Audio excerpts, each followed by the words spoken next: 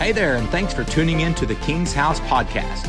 We're a non-denominational church located in McAlester, Oklahoma, reaching and serving those in our community and around the world. We believe that church is not something you go to, but a family you belong to. And a house is just a house until the family's there. Then the house becomes a home. So today we want to say, welcome home, as we jump into today's service.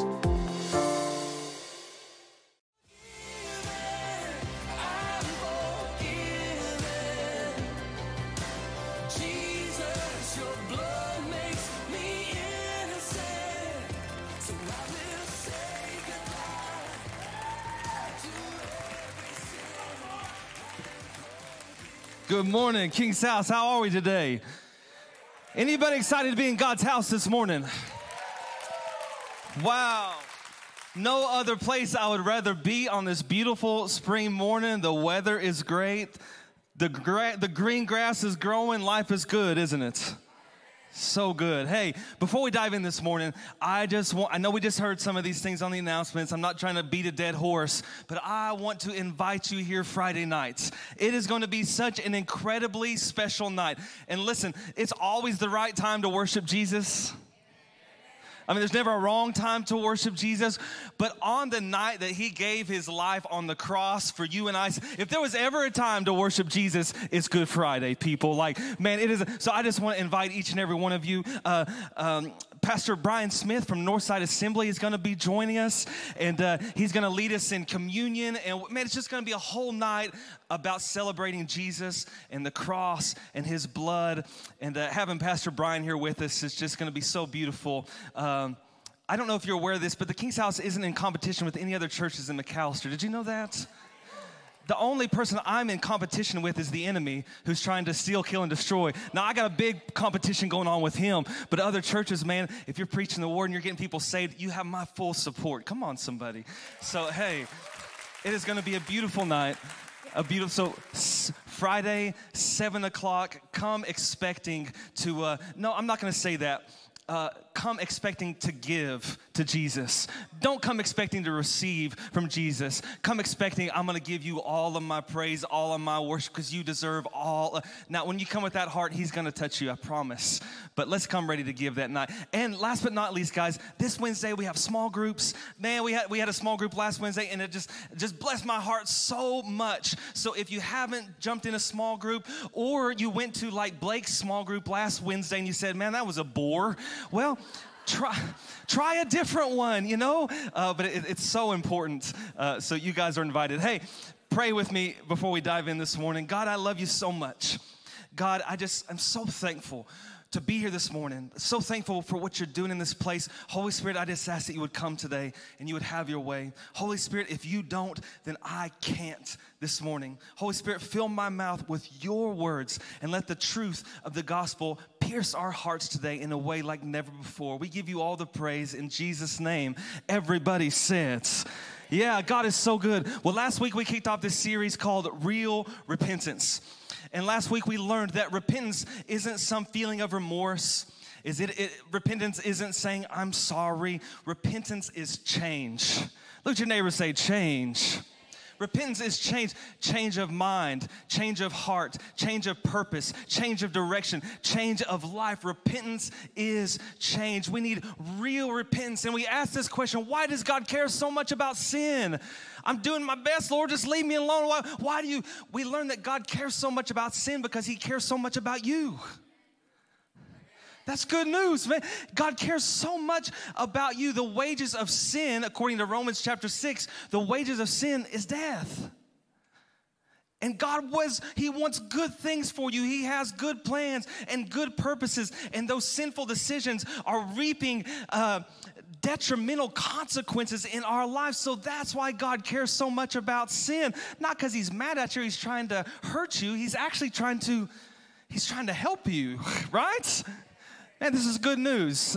So this morning, the title of the message is The Responsibility and the Reward of Repentance. The responsibility and the reward. We're all familiar with King David, but I really just want to dive into his life because let me tell you, this guy knew how to mess up.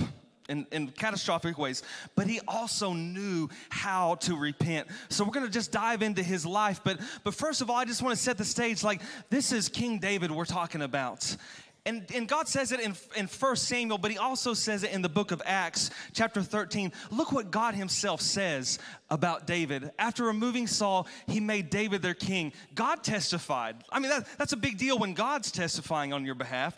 God testified concerning him, I have found David, son of Jesse, a man after my own heart. He will do everything I want him to do. Man, if there was anything that I would want God to say about me today, is that Mark is a man after my own heart. Did you know this is the only person in all of Scripture that God said that about? Not Moses, not Abraham. I mean, David had something incredibly special. A man after God's own heart. This is David who killed the lion and the bear. This is David who killed the giants. This is David who became king and united the two kingdoms. This is David who brought back the Ark of the Covenant back into Jerusalem, which symbolized the presence and the power and the glory of God. And he was so beside himself when the presence of God was coming back to Jerusalem that he ripped off all those kingly garments, got down in his tidy whities, and he is dancing and celebrating and praising God through the streets, which is what I'm about to do in just a few minutes. I'm teasing. You probably would let me, you bunch of weirdos. You would be back next Sunday. It's incredible. I just love you people so much. I really do. And when he brought the presence of God back into Jerusalem, he erected this tabernacle of David, where 24 hours a day, 365, people praised and worshiped and prayed. Just an incredible man of God. And fast forward to the New Testament, Jesus is walking out of Jericho, and there's this man named Bartimaeus who was blind, and he's shouting at Jesus, Jesus, son of David. Oh my gosh, Jesus, son of David, have mercy on me. And when Gabriel appeared to Mary in Luke chapter 1, he says, listen, you're going to have a child. He's going to be the Messiah, and he's going to sit on the throne of David. I mean, this is David we're talking about. And the Bible says he has red hair, so obviously he was just too cool for school, you know? Cool cat looking for a kitty out there rocking the red hair.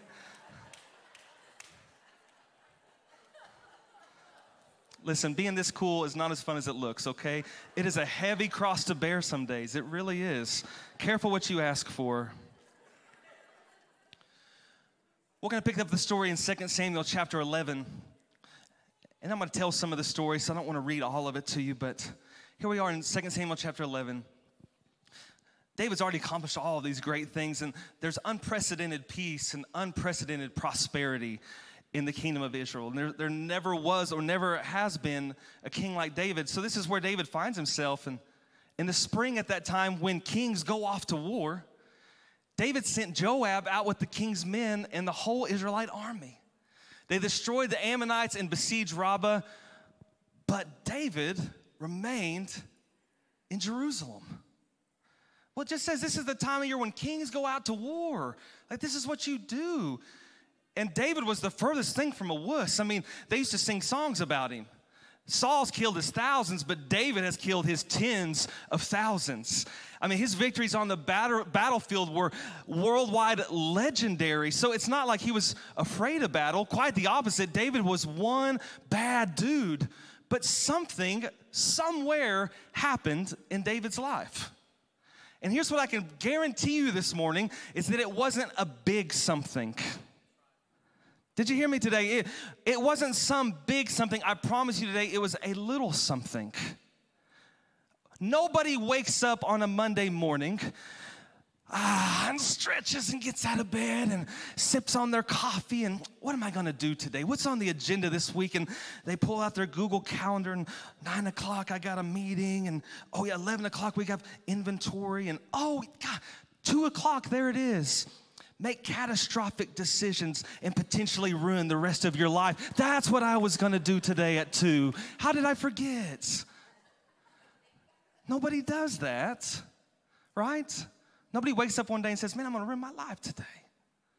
You make little decisions that lead to other little decisions and little decisions. And that's what happened in David's life. Somewhere along the way, David got comfortable. And I'm sure he justified it somehow. He'd killed his tens of thousands. And I'm sure the enemy was whispering in his ear, David, just relax. David, take it easy. Let Joab handle it this time. And I'm sure he justified it. The only problem is, King's House, is there's no such thing as standing still in your journey with the Lord. It doesn't exist. That's a lie from the enemy. You're moving forward, following wholeheartedly after Jesus, or you're falling back. And there's no in between. So somehow David had convinced himself that I'm going to stay home and that's what's best. And he can't sleep one night. And he goes up on the roof and he's just looking out over his kingdom and he's looking out over the city of Jerusalem. And probably some of the songs from Lady and the Tramp were playing in the background. And this is the night, it's a beautiful night. And he's just looking out and they call it. And just like on the cartoon, his eyes go kawoonga. And David says, who is that woman? And she ain't got a stitch of clothes on. And she's in the, who is that woman? And the enemy has never tempted any dude with an ugly woman. Do I have a witness? I promise Bathsheba wasn't ugly. I promise you. And the guy should have been off in battle doing what kings do and doing what leaders do, leading by example and going out in front of his people. But he got comfortable and he stayed home. And he says, you got to send me that woman. And David sleeps with this woman. The only problem was she's married. But it ain't no big deal because her husband's off fighting a battle. No one has to know. It's okay. And I'm sure they click on for 4, 5, 6 weeks. And one day Bathsheba shows up at David's house and says, Houston, we have a problem. I am pregnant. And in that moment, I'm sure David said, oh, goodness gracious. And in that moment, it would have been a great time to press pause and say, I got to repent right now. I have sinned against God. I need to repent. But he didn't, because there's already this pattern of events of compromise and bad decisions, and they just grow and grow and get bigger and bigger and bigger. I know what I'll do. I'll bring Uriah home. Uriah has been away from mama for Lord knows how long. We'll bring him home for a little rest and relaxation, and that situation will take care of itself, if you know what I mean. And no one will ever have to know the difference. That'll be Uriah's child, not mine. So he does. He brings Uriah home from the battlefield, and he invites him over, and he even gives him some wine and gets him a little tipsy and says, surely to goodness, Uriah's going to sleep with his wife, and no one ever has to know. It'll be our little secret from now on. The only problem is that Uriah didn't sleep with his wife. Wouldn't even sleep in the same bed with her. Not when my friends, not when my family are on the battlefield. I'm not coming home to do this. And if Uriah was here today, I would have him teach a class on self-control here at the King's House. But he's not. So that plan didn't work. So David calls Uriah and he says, hey, buddy, here's this letter. Don't open it. I want you to take this letter to Joab. He takes his own death certificate to Joab. I can't imagine what Joab was thinking when he opened this letter and is reading it with Uriah standing right there like, this is really awkward. The letter said, put Uriah on the front line. And in the heat of battle, when the enemy's closing in, everybody just back away from him. And they did. And Uriah died that day in battle. And they sent word to David, and I'm sure he just felt this overwhelming sense of, did it. Covered it up. Nobody ever has to know. The only problem with that is that somebody did know. And it just baffles me how a man after God's own heart, he is lying. He is living in adultery. He is a murderer. This man that was so passionate about the presence of God, he danced through the streets and he worshiped. This is the same David we're talking about. But little decisions led to other little decisions, led to other little decisions. And this goes on for at least a year. David living in this unconfessed sin without repentance in his life. And one day the prophet, after Samuel, his name was Nathan, Nathan shows up at David's house. And I'm sure David said, "Oh, Nathan, it's wonderful to see you today. Come in. What's the Lord saying today, Nathan?" Nathan begins to tell David this story. He says, "Well, you see, David, there was this man who was so wealthy. And he had so many riches, and he had so many cattle and goats and just countless sheep. The Lord had blessed him exponentially. And then there was this other little man who was poor, and all he had was one little lamb, just one little lamb. And he loved that lamb, and he cared for that lamb. And they were so close that when the lamb got tired, he would let that lamb just rest in his arms. It was his prized possession.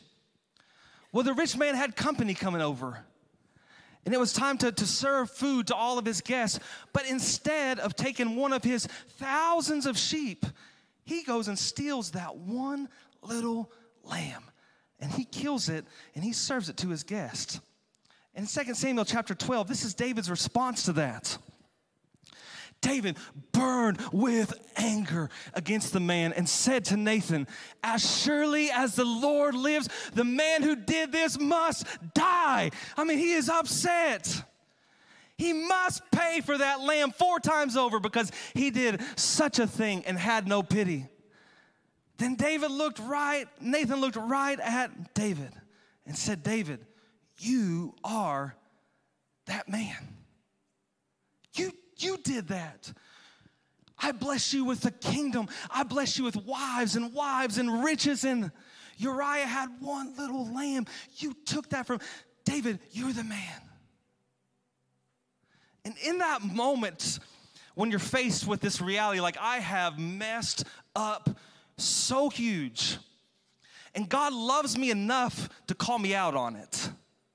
This is not God's anger. This is not God's judgment. This is God's love. If he didn't care about David, he would have just left him in that mess. But he loved him so much that he called him out on it. And we can relate to some of this. We can relate to, I've messed up.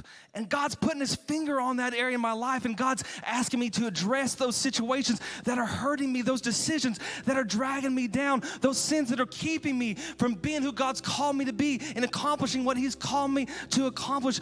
God's putting his hand on those things in so many of our lives, because it's time for some of us to get real and have a real relationship and be a real follower of Jesus. So David, like us, had a choice in that moment. He could have said, "Nathan, here's the thing, man. I had a terrible relationship with my dad, and he mistreated me. And I don't know if you've heard, maybe you did, but when Samuel came to my house to anoint the next king, did you know I wasn't even invited? Did you know that, Nathan? Did you have any idea the pain and the rejection that made me feel?" He looked at all my other brothers. He even had to ask Samuel, like, "You got any other kids?" Like, I was never treated the same. I was never valued. And my brothers were terribly mean to me. And I went to the battlefield just to give them some cheese and some bread and check on them, and they mistreated me. And that's kind of been the story of my life, Nathan. So, man, yeah, I got some rejection issues, and I got some hurts, and that's why I'm making some of these decisions. And I got to the battlefield, and that just so happened to be the day that I killed a giant. And Saul noticed me that day, and Saul asked me to come live at the castle with him. And for the first time in my life, I had a real father figure. And for the first time in my life, I had somebody that really treated me right and believed in me. And his son, Jonathan, was my best friend. And then for some reason, Saul got jealous of me, and he thought I was trying to take the kingdom from him. And one day we're just sitting around having dinner, and he throws a spear at me. Nathan, did you know that he threw a spear at me? And then my best friend, who said he was going to be with me through thick and thin, I'm living in caves, and Jonathan's just still living in the castle. I mean, did you know that, Nathan?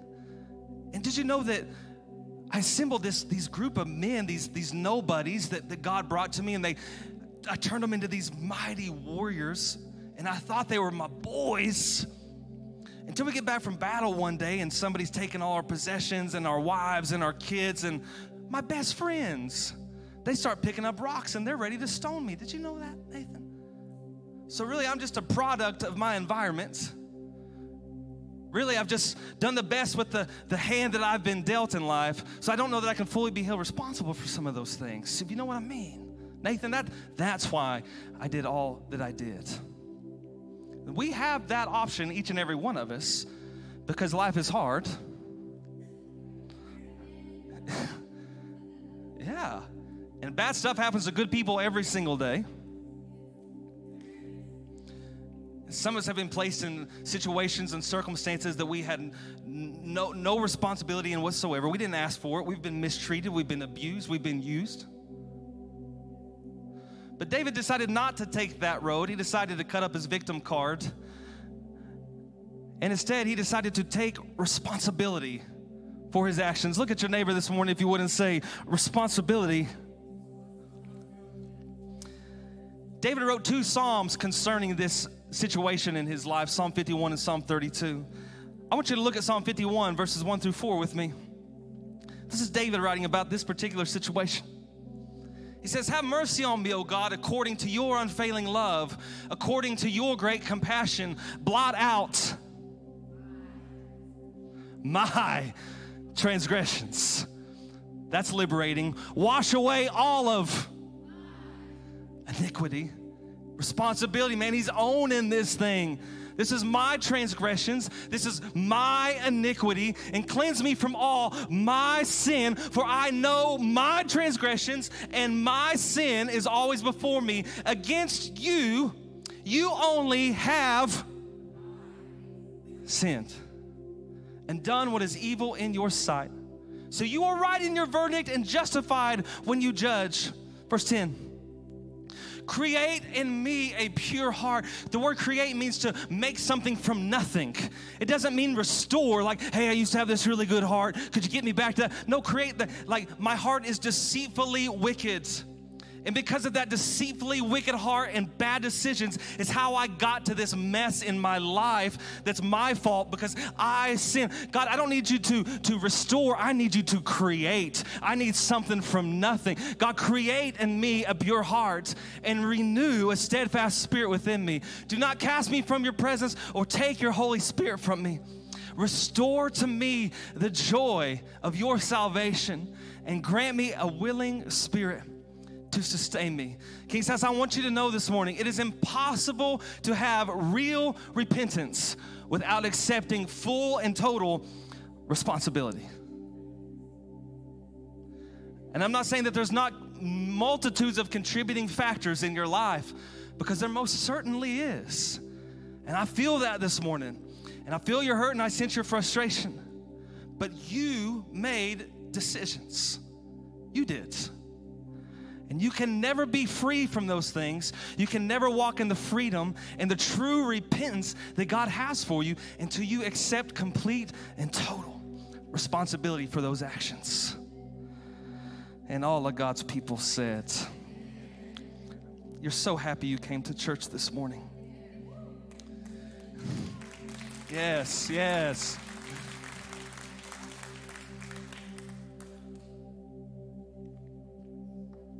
I'm going to say just a few more mean things and then we'll get to the good things, okay?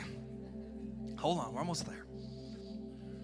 And when you accept responsibility for your actions, then you can step over into the reward. Look at your neighbor and say, reward. Now we're preaching, now we're doing better. Thank you, Pastor Mark. Psalms 32 is the other verse that David wrote about the sin in his life and the effects that it had on his life. This is the Passion Translation. Beautiful translation. How happy and fulfilled are those whose rebellion has been forgiven. Do I have a witness this morning? Those whose sins are covered by blood. Thank you, Jesus, for your blood. How blessed and relieved are those who have confessed their corruption to God, for he wipes their slates clean and removes hypocrisy from their heart. Yes, he does. Next verse. Here we go. Before I confessed my sin. Say before. Before I confess my sin. Here's the effects of sin in our life, King's House. I kept it all inside. My dishonesty devastated my inner life, causing my whole life to be filled with frustration, irrepressible anguish, and misery. before I confessed my sin. The pain never let up. For your hand of conviction, whose hand of conviction? For your hand of conviction was heavy on my heart. My strength was sapped. My inner life dried up like a spiritual drought within my soul. King's House, I need you to know something this morning. Sin is not supposed to be fun. The word says that sin is fun for a season.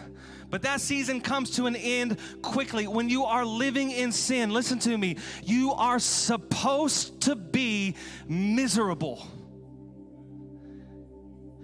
You have been born again. The old has been wiped away. Behold, all things, say all things, become brand new. You are a new creature, a new creation. You have the DNA of Jesus Christ flowing through your veins. All of a sudden, you're different. You're changed. You're not a square anymore. You are a circle. And when we try to fit that circle through a square hole, it's miserable. You can't continue to live the life that you used to live and do it comfortably. Sin is supposed to be miserable. And it's not because he's mad at you or he's angry or he hates you or he's trying to get you. He's going to whop you with a big stick. None of those things. He loves you enough to let you be miserable. And I believe in doctors so much. And we have incredible doctors that attend church here, and they're the best. Man, Dr. Bean, Dr. Burgess, the best. And when I'm sick, I go see them. And when my kids are sick, we go see the doctor. So I'm not that guy, okay? And I'm so thankful that like the world is making strides in mental health, because there are very real sicknesses and there are very real chemical imbalances that need medical attention. And I believe that. But David had all of these symptoms. He had frustration, anguish, misery, pain. His strength was sapped, anxiety, inner life dried up like a drought. These were all of his symptoms. Are you with me, King's House? And David did not need a doctor. David needed a great physician, and he needed to repent. My plea to some of you this morning, and this is going to be the last ugly thing I say, but some of you need to stop medicating your sin. Stop it. You're trying to knock the edge off of your depression. You're trying to knock the edge off of your anxiety. Why do I feel like I'm dying on the inside? I need some pills to bring me up. I need pills to bring me down. I need pills for everything. Maybe, just maybe, you don't need pills. Maybe you need to repent. Maybe you need to ask yourself the hard questions. Do I have unconfessed sin in my life? Am I seeking first His kingdom? Do I find myself in the perfect will of God today? Am I walking and living in obedience to the Scripture? Because if you are not, you are supposed to be miserable. You are. You're supposed to be miserable. And He loves you enough to let you be miserable. And He loves you enough to let you hit rock bottom. And He loves you enough to let you make a mess of things. Because maybe, just maybe, if you get miserable enough, it'll drive you to your knees. And maybe, just maybe, you'll finally give up trying to do it on your own. And you will lift both hands and say, Jesus, I surrender all. I can't do it without you. Whatever it takes, God, I'm ready to follow after you. God is so good. And here we go with some rewards. Verses 5. Then I finally admitted to you all my sins. Took him over a year. Refusing to hide them any longer, I said, my life-giving God, I will openly acknowledge my evil actions. Woo! And you forgave me. All at once, the guilt of my sin was washed away, and all my pain, all those symptoms, whoo, disappeared. Come on, somebody. This is the good news of the gospel, man. You don't have to live in pain and anguish and anxiety. Next verse. This is what I learned through it all. All believers, say all believers, Who's that talking to this morning, just so we're clear? Every person, all believers should confess their sins to God. Do it every time. God has uncovered you in the time of exposing. For if you do this, when sudden storms of life overwhelm, you'll be kept safe. Lord, you are my secret hiding place, protecting me from these troubles, surrounding me with songs of gladness. Your joyous shouts of rescue release my breakthrough. Next verse. So my conclusion is this, King's House. Many are the sorrows and frustrations of those who don't come clean with God. But, I like big buts. But,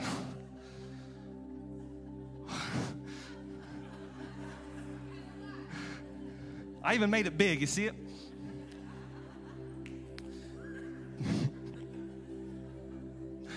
But, when you trust in the Lord for forgiveness, His wraparound love will surround you. Oh, baby, I love that wraparound love. So celebrate the goodness of God. He shows this kindness to everyone who is His. Go ahead, King's House. Shout for joy, all you upright ones who want to please Him. This is the reward of repentance. The reward of repentance.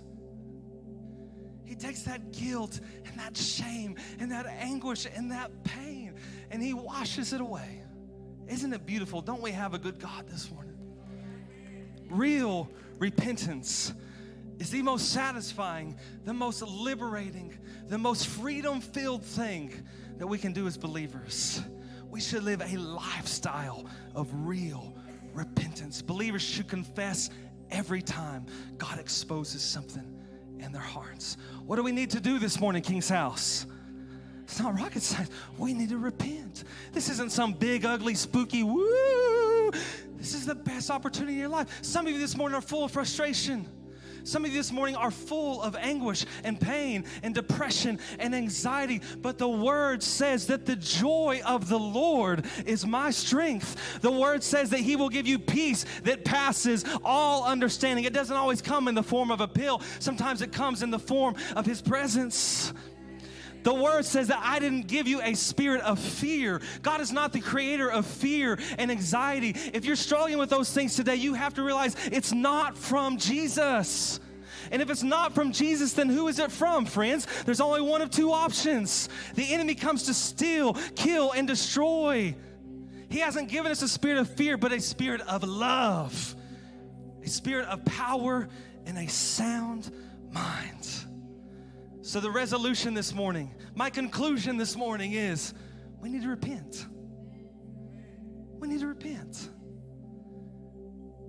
We need to let the blood of Jesus wash those things and heal those things and restore those things and set us free from so much of the junk and garbage that we've allowed the enemy to infiltrate our lives with. Would you bow your heads with me this morning, King's House? I love you, Jesus.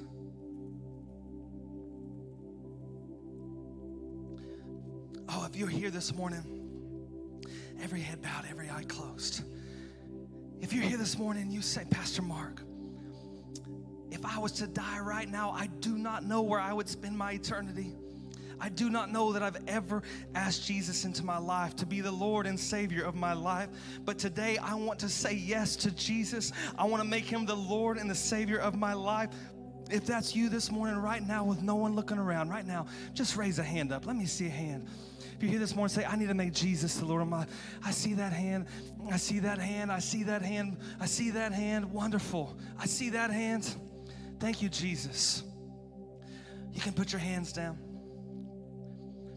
Now, if you're here this morning and you say, Pastor Mark, man, I know I got some junk going on in my life.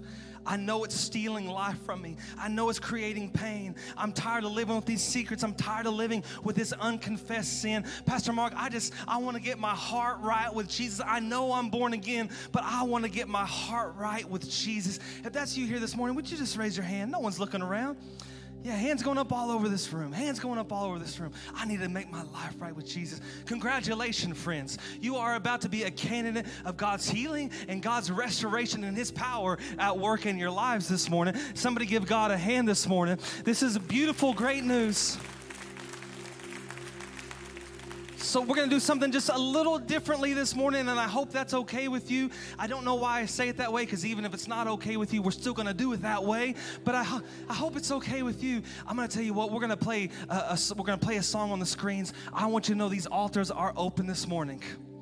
And if you want to come to this altar, someone from the prayer team will meet you here in this altar. Maybe you just want to sit there in your seat. That's okay too. Although I do definitely think there is something special about taking a step out of your comfort zone and meeting God at the altar. But whatever it is in your heart this morning, whatever it is that you need to make right, as this next song plays, I just ask that you would make it right with God. Every believer confessing their sins. If you want to come to the altar, they're open, King's House. If not, just get things right in your heart with God as this song plays.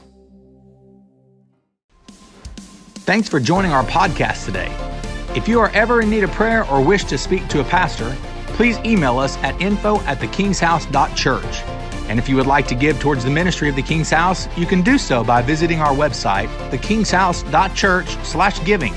Or you can text any dollar amount to the number 84321 and simply respond to the prompt sent back to you. If you're ever around the area and want to visit, we meet every week at 124 V. Huber Smith Drive in McAllister, Oklahoma. You can even plan your visit ahead of time, where you can reserve your seat, your parking spot, and even pre-check in your kids before arriving on the Sunday of your choice. Just fill out the quick form at thekingshouse.church/plan your visit. Hey, we know life is busy, so be sure to click that subscribe button so you can catch all our latest messages, and we look forward to seeing you soon.